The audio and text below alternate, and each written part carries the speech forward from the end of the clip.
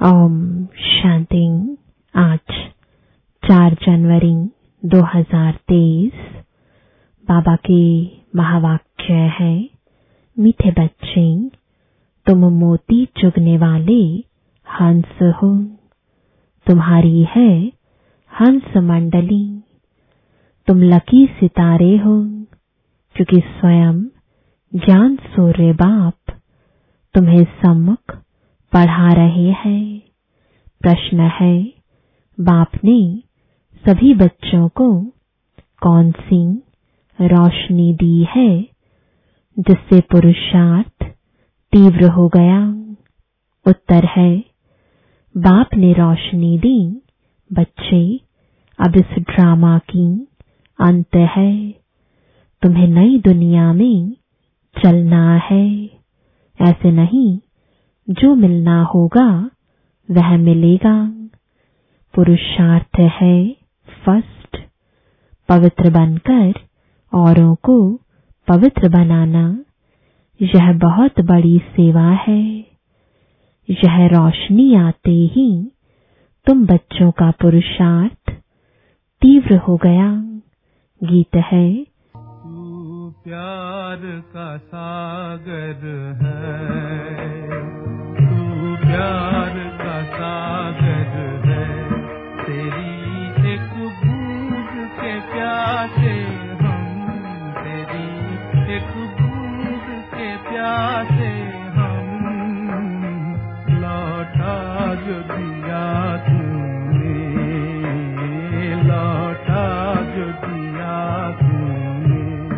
चले जाएंगे जहाँ से हम, चले जाएंगे जहाँ से हम। तू प्यार का सागर है। ओम शांति। बच्चे जानते हैं कि प्यार का सागर, शांति का सागर, आनंद का सागर, बेहद का बाप सम्मुख बैठ हमको शिक्षा दे रहे हैं। कितने लकी सितारे हैं जिनको सम्मुख ज्ञान सूर्य बाप पढ़ा रहे हैं। अब जो बगुला मंडली थी वह हंस मंडली बन गई है। मोती चुगने लग गए हैं। यह भाई बहन सब हैं हंस। इनको हंस मंडली भी कहा जाता है। कल्प पहले वाले ही इस समय, इस जन्म में एक दो को पहचानते हैं। रूहानी पारलौकिक माँ बाप और भाई बहन आपस में एक दो को पहचानते हैं। याद है कि 5000 वर्ष पहले भी हम आपस में इसी नाम रूप से मिले थे। यह तुम अभी कह सकते हो, फिर कभी भी कोई जन्म में ऐसे कह नहीं सकेंगे। जो भी ब्रह्मा कुमार कुमारियां बनते हैं वही एक दो को पहचानेंगे। बाबा, आप भी वही हो, हम आपके बच्चे भी वही हैं। हम भाई बहन फिर से अपने बाप से वर्षा लेते हैं। अभी बाप और बच्चे सम्मुख बैठे हैं, फिर यह नाम रूप आदि सब बदल जाएगा। सतयुग में लक्ष्मी नारायण ऐसे थोड़े ही कहेंगे कि हम वही कल्प पहले वाले लक्ष्मी नारायण हैं। वह प्रजा थोड़े ही कहेगी कि यह वही कल्प पहले वाले लक्ष्मी नारायण है। नहीं, यह सिर्फ इस समय तुम बच्चे ही जानते हो। इस समय तुम बहुत कुछ जान जाते हो। पहले तो तुम कुछ नहीं जानते थे। मैं ही कल्प के संगम युगे आकर अपनी पहचान देता हूँ। यह सिर्फ बेहद का बाप ही कह सकते हैं। नई दुनिया की स्थापना तो पुरानी दुनिया का विनाश भी जरूर होना चाहिए। यह है दोनों का संगम युग। यह बहुत कल्याणकारी युग है। सतयुग को व कलयुग को कल्याणकारी नहीं कहेंगे। तुम्हारा यह अभी का जीवन अमूल्य गाया हुआ है। इस जीवन में कौड़ी से हीरे जैसा बनना है। तुम बच्चे सच्चे सच्चे खुदाई खिदमतगार हो। ईश्वरीय सैल्वेशन आर्मी हो। ईश्वर आकर माया से तुमको लिबरेट करते हैं। तुम जानते हो कि हमको इन पर्टिकुलर यानी खास और दुनिया को इन जनरल यानी आम माया की जंजीरों से छुड़ाते हैं। यह भी ड्रामा में नोंद है। अब बढ़ाई किसको देवें? जिसकी एक्टिंग अच्छी होती है उनका ही नाम होता है। तो बढ़ाई भी परमपिता परमात्मा को ही दी जाती है। अब धरती पर पापात्माओं का बहुत बोझ है।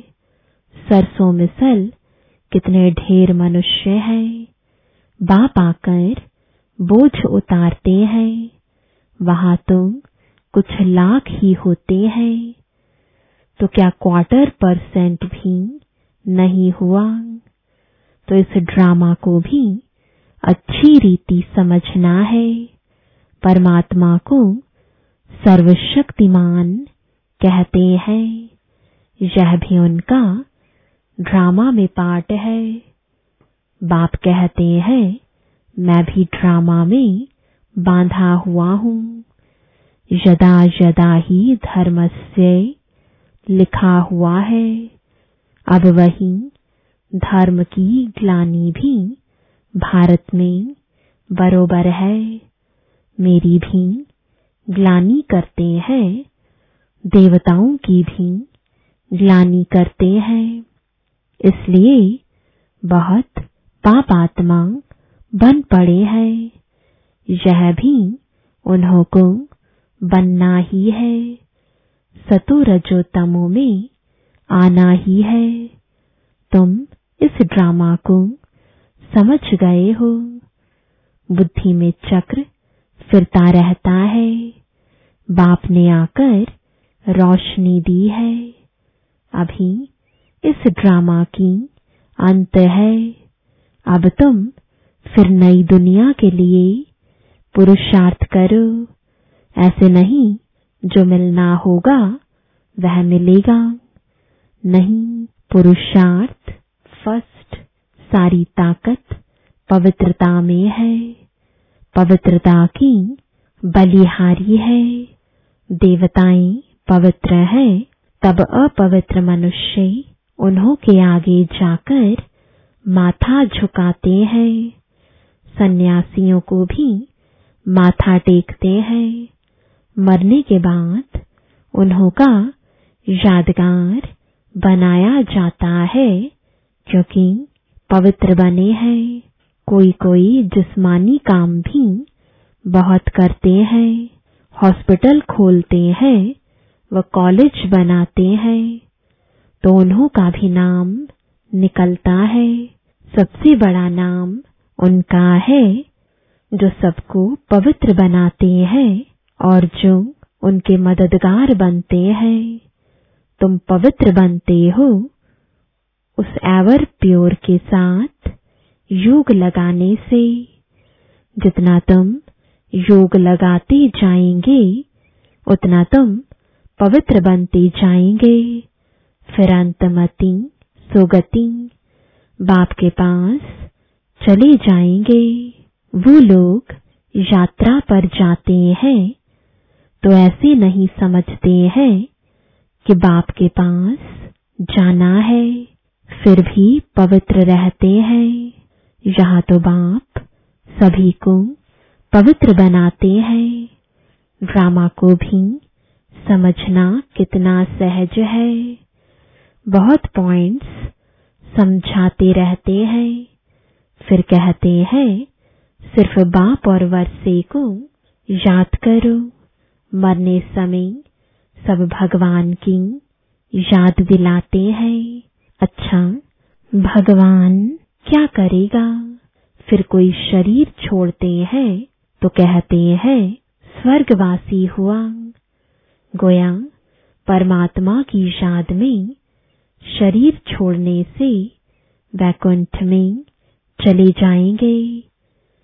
वो लोग बाप को जानते नहीं। यह भी किसकी बुद्धि में नहीं है कि हम बाप को याद करने से वैकुंठ में पहुंच जाएंगे। वह सिर्फ कहते हैं परमात्मा को याद करो। अंग्रेजी में गॉड फादर कहते हैं। यहाँ तुम कहते हो परम पिता परमात्मा। वो लोग पहले गॉड फिर फादर कहते। हम पहले परम पिता फिर परमात्मा कहते। वह सबका फादर है। अगर सभी फादर हों तो फिर ओ गॉड फादर कह ना सके। थोड़ी सी बात भी नहीं समझ सकते। बाप ने तुमको सहज करके समझाया है। मनुष्य जब दुखी होते हैं तो परमात्मा को याद करते हैं। मनुष्य है देह अभिमानी और याद करती है देही यानी आत्मा। अगर परमात्मा सर्वव्यापी है तो फिर आत्मा यानी देही क्यों याद करे? अगर आत्मा निर्लेप है फिर भी देही अथवा आत्मा क्या याद करती है? भक्ति मार्ग में आत्मा ही परमात्मा को याद करती है जो कि दुखी है। जितना सुख मिला है उतना याद करना पड़ता है। यह है पढ़ाई। एम ऑब्जेक्ट भी क्लियर है। इसमें अंधश्रद्धा की कोई बात नहीं। तुम सभी धर्म वालों को जानते हो। इस समय सभी मौजूद हैं। अब फिर देवी देवता धर्म की हिस्ट्री रिपीट होनी है। यह कोई नई बात नहीं। कल्प कल्प हम राज्य लेते हैं। जैसे वह हद का खेल रिपीट होता है वैसे यह बेहद का खेल है। आधा कल्प का हमारा दुश्मन कौन? रावण। हम कोई लड़ाई कर राज्य नहीं लेते हैं, न कोई हिंसक लड़ाई लड़ते हैं, न कोई जीत पहनने के लिए लश्कर लेकर लड़ते हैं। यह हार जीत का खेल है, परंतु हार भी सूक्ष्म तो जीत भी सूक्ष्म। माया से हारे हार है, माया से जीते जीत है। मनुष्यों ने माया के बदले मन अक्षर डाल दिया है तो उल्टा हो गया है। यह ड्रामा में खेल भी पहले ही बना हुआ है। बाप खुद बैठ परिचय देते हैं। रचयिता को और कोई मनुष्य जानते ही नहीं तो परिचय कैसे दे सकते? रचयिता है एक बाप, बाकी हम हैं रचना। तो जरूर हमको राज्य भाग्य मिलना चाहिए। मनुष्य तो कह देते परमात्मा सर्वव्यापी है तो सब रचता हो गए। रचना को उड़ा दिया है। कितने पत्थर बुद्धि दुखी हो गए हैं। सिर्फ अपनी महिमा करते हैं कि हम वैष्णव हैं, गोया हम आधा देवता हैं। समझते हैं देवताएं वैष्णव थे। वास्तव में वेजिटेरियन का मुख्य अर्थ है अहिंसा परमो धर्म। देवताओं को पक्के वैष्णव कहा जाता है। ऐसे तो अपने को वैष्णव कहलाने वाले बहुत हैं, परंतु लक्ष्मी नारायण के राज्य में वैष्णव संप्रदाय पवित्र भी थे। अब उस वैष्णव संप्रदाय का राज्य कहाँ है? अब तुम ब्राह्मण बने हो, तुम ब्रह्मा कुमार कुमारियां हो, तो जरूर ब्रह्मा भी होगा। तब तो नाम रखा हुआ है शिववंशी, प्रजापिता ब्रह्मा की औलाद। गाया भी जाता है कि शिव बाबा आया था, उसने ब्राह्मण संप्रदाय रची। जो ब्राह्मण फिर देवता बने। अब तुम शूद्र से ब्राह्मण बने हो, तब ब्रह्मा कुमार कुमारी कहलाते हो। विराट रूप के चित्र पर भी समझाना अच्छा है। विष्णु का ही विराट रूप दिखाया है। विष्णु और उसकी राजधानी यानी संतान ही विराट चक्र में आते हैं। यह सब बाबा के विचार चलते हैं। तुम भी विचार सागर मंथन की प्रैक्टिस करेंगे तो रात्रि को नींद नहीं आएगी। यही चिंतन चलता रहेगा। सुबह कोट धंधे आदि में लग जाएंगे। कहते हैं सुबह का साईं। तुम भी किसको बैठ समझाएंगे तो कहेंगे, ओहो यह तो हमको मनुष्य से देवता, बैगर से प्रिंस बनाने आए हैं। पहले अलौकिक सेवा करनी चाहिए, स्थूल सर्विस बाद में। शौक चाहिए। खास माताएं बहुत अच्छी रीति सर्विस कर सकती हैं। माताओं को कोई धिक्कारेंगे नहीं। सब्जी वाले, अनाज वाले, नौकर आदि सबको समझाना है। कोई रह ना जाए जो उल्हा ना देवे।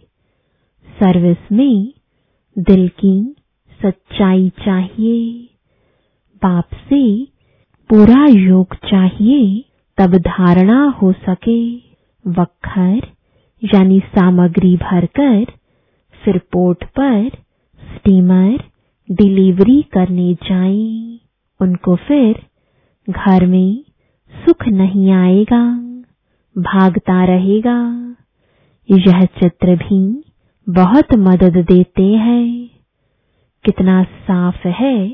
शिव बाबा ब्रह्मा द्वारा विष्णुपुरी की स्थापना करा रहे हैं। यह है रुद्र ज्ञान यज्ञ, कृष्ण ज्ञान यज्ञ नहीं।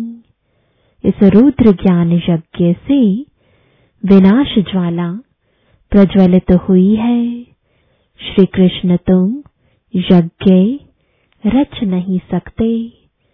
वह 84 जन्म लेंगे तो नाम रूप बदल जाएगा और कोई रूप में श्री कृष्ण हो ना सके। श्री कृष्ण का पाठ तो जब उसी रूप में आए तब ही रिपीट करें। अच्छा, मीठे मीठे सिकिलदे बच्चों प्रति माता पिता बाप दादा का याद प्यार और गुड मॉर्निंग। रूहानी बाप की रूहानी बच्चों को नमस्ते।